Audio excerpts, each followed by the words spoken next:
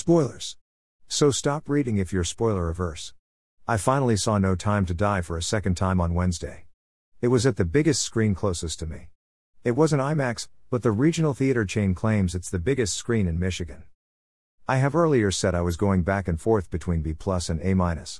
I'll go with A-. What I liked before, particularly Bond's first meeting with M, I still liked. The main weaknesses I found I didn't think about until after the movie was over.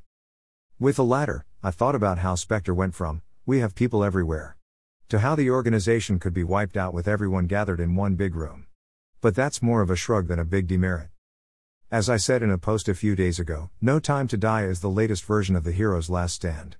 For me, it was well executed. For others, probably not. I do think Eon Productions should lighten up on being so self-referential. The DB5 is the main example. Having purpose-built stunt cars is a necessity if you want to keep flogging the DB5, originally built in the early 1960s. The original DB5s didn't have carbon fiber bodies or BMW engines. In real life, a DB5 driven by George Lazenby in The Return of the Man from UNCLE was in the shop constantly. The next Bond actor should have his own spy car. Roger Moore got that with the Lotus and the Spy Who Loved Me and For Your Eyes Only.